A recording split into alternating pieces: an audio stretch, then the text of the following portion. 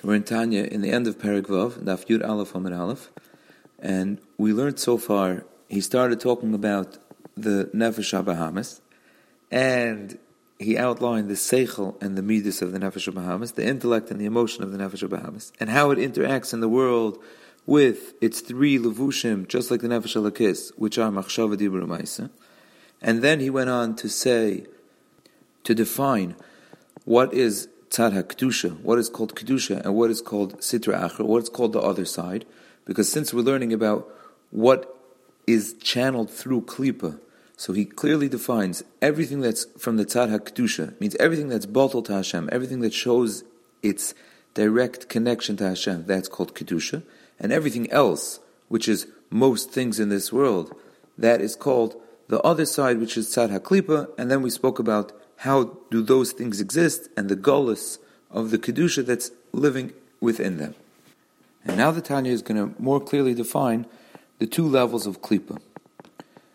He said in the end of Perek Aleph, that there's two levels of Klippa.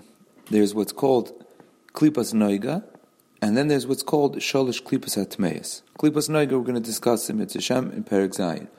For now, he says that the klippas are broken into two madregas, and he starts with the level of shalish klippas atmeis. Means there are three levels of klippa, and the Tanya does not differentiate between the three levels. He just categorizes them together as three of the klippas atmeis. It's a klippa that's completely tameh, and he brings from the pasuk in Yechezkel, when Yechezkel saw when in his nevuah, when he saw the Merkava. He outlined, he said there was Ruach, he saw Ruach Sa'ara, he saw Anan Gadol, and the Tanya doesn't bring the third thing, but in the pasuk there it's Eish Mislakachas. So he saw some sort of a Ruach, a spirit, and a cloud, and a fire, and all these three things represent coverings of Hashem, which are completely detached from Hashem. What are they? Where do they manifest in this world? So they manifest themselves in the neshamas of the goyim, and in all things that are created that are balei chayim atmeim, which are the animals that we're not allowed to eat, and anything else in the world that we're not allowed to eat, like all the things that grow that we have to stay away from, orlo and klai hakerem, and also the actions that are done that have a connection to any aveira.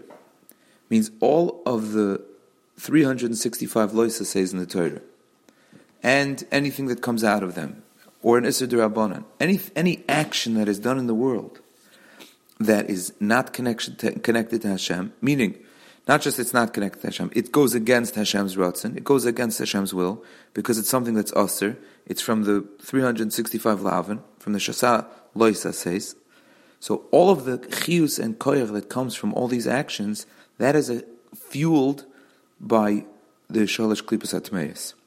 Meaning, there's no action in the world that doesn't have a source where it draws its strength from. We don't just exist, and we just do things. Every action that we do in the world has to draw strength from somewhere. So when a person does a mitzvah, like we learned in Perek Dalet, when a person does a mitzvah, or when he learns Torah, the fuel behind that action is the fuel of the Nefesh HaLakis. And the Nefesh HaLakis is enclothing itself in Machshava Dibur Ma'aseh, and it's expressing itself in a mitzvah. Means the Nefesh HaLakis is his expressions into the world are all from Torah mitzvahs. And the koyach that comes from this action, that fuels this action, is a koyach that comes from the Nefesh HaLakis. Now, we must point out that it has to, of course, go through the channel of the Nefesh HaBahamis. This will be in Mitzvah Shem learned later. We'll describe it in more detail. But, of course, it has to go through the channel of the Nefesh HaBahamis, because the Nefesh HaBahamis is the fuel behind the guf, and the guf is the one that's doing the Torah mitzvahs. But the main source of the koyach, of the chiyus that fuels this action, which is a mitzvah, is from the Nefesh HaLakis. When a person does Chalila and Aveira, so the source of that action, not just the source of the food, let's say, that he's eating that he shouldn't eat because it's aser, but the source of the koyach behind his action also comes from these klipas, and when it's an Aveira, it comes from Shalosh Klipas Atmeis.